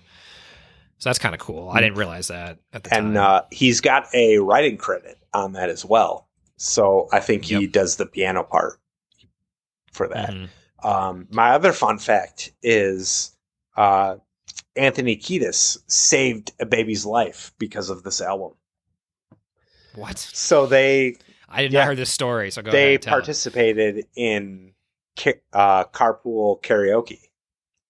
And I forget what Oh, okay. his name is because I hate him. Corbin. Corbin, who is James the worst Corbin, of the yeah, late yeah. nights. But carpool karaoke is pretty good. But yeah, they were Yeah. filming that. It was like a brief break in between. But when they were taking a break and getting some food, someone out of apartments across the street came running out, and their baby wasn't breathing, and the whole band rushed over, and Kiedis ended up getting handed the baby, and trying CPR at first, nothing was happening because Yeah. the baby's jaw wasn't opening, so he started rubbing the belly, doing some different CPR techniques, Baby CPR. Yeah. and ended up bubbling out, and the baby's eyes rolled back and started breathing again just as the paramedics showed up, Jeez. handed over, ended up leaving. But that's yeah, Let's go back to Carpool Karaoke, guys. pretty much like that happened. You saved the baby's life, and then they got back in the car with Corden and filmed the rest of the set. That's wild. Good on Anthony Kiedis, making some good in the world. That's funny. But yeah, it's definitely as the albums have regressed, there's been less and less that I've tried to critique and go over. I will say just before giving the Getaways final tally on my list, Frusciante has been the overwhelming influence on how I've ranked things. Yeah, same. Flea and the Funk have definitely been second to that. But I've also enjoyed listening to Kiedis's evolution and being more comfortable with being a singer and a lyricist. Yeah, for sure. He's definitely progressed on that, definitely. So yeah. So I'm assuming, I think you're going to be the opposite of me on this one. This is my number 7 because it kind of like, it's still good, but yeah, very middle of the road. Nothing too special. I agree. Yeah, there were some bangers that just have a good time with, but overall, Getaway is my number 9. Okay. So yeah, that covers the entire discography of the Red Hot Chili Peppers. We got through it. Hell yeah, dude. So I guess we'll do a quick recap. I know we kind of talked through everything, and so we'll just go 1 through 11. Yeah. Or should we go 11 through 1? Let's go 1 through 1. No, I like 11 through 1. through 1. All right, we'll go 11 through 1. So 11 for me, self-titled, 1984, Red Hot Chili Peppers. Mine is One Hot Minute. Number 10, I have Freaky Style. I have self-titled Red Hot Chili Peppers. Okay. Number 9, I got my One Hot Minute there. That's where I've got the Getaway. All right. Number 8, I have I'm With You. And that's where Uplift Mofo Party Plan comes into play. Mm-hmm. And then number 7, I have The Getaway. That's I'm With You for sure. Number 6 is where I have my Uplift Mofo Party Plan. That's my By the Way. That might be our most offset. Yeah, I think so. Number 5, I have Stadium That's Arcadium. where Freaky Style comes in for me. And then this is where we had our first match, first of 2. Yeah. Number 4, Mother's Milk. Yeah, good record. Number 3, Californication. For Stadium Arcadium here. Me. Yeah.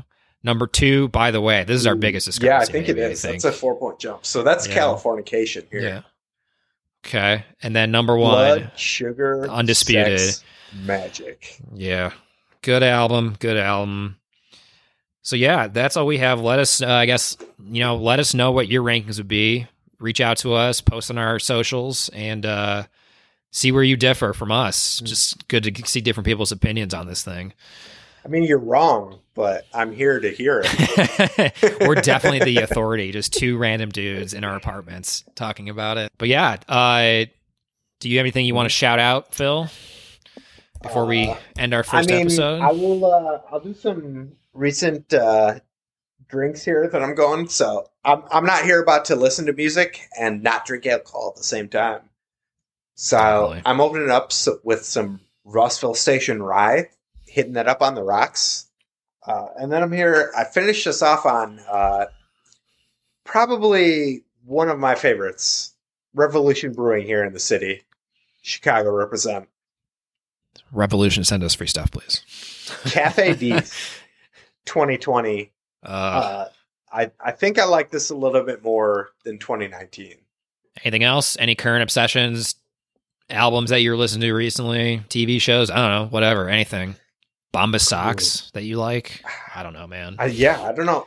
I'll cut this I will part out. say, though, I've got some recent hot sauces. A Tish Hot Sauce Company. Yes, I will second a Tish Got Hot some Sauce mango Company. Follow them on habanero Instagram. and some raspberry habanero. Ooh, key. Yep. And I've also got my next tattoo coming up. Speakeasy Tattoo Company in Chicago. There we go. Been solid. Yeah. We'll see.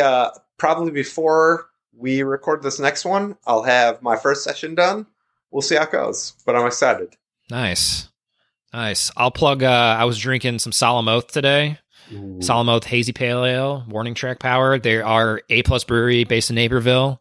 Worth checking out. I hope they open their city location soon so I could just walk to it and drink at their tap room. It'd be great. And what else would I shout out? I guess I put out my top albums of the year, so I guess shout out to Phoebe Bridgers for my number one album of the year. I'm sure a lot of people have listened to it, but it's really good. Worth a listen. That's all I got. Anything else, Phil? I think, Cool. yeah, we're set. Pow, pow, pow. The Red Hot Chili Peppers have now been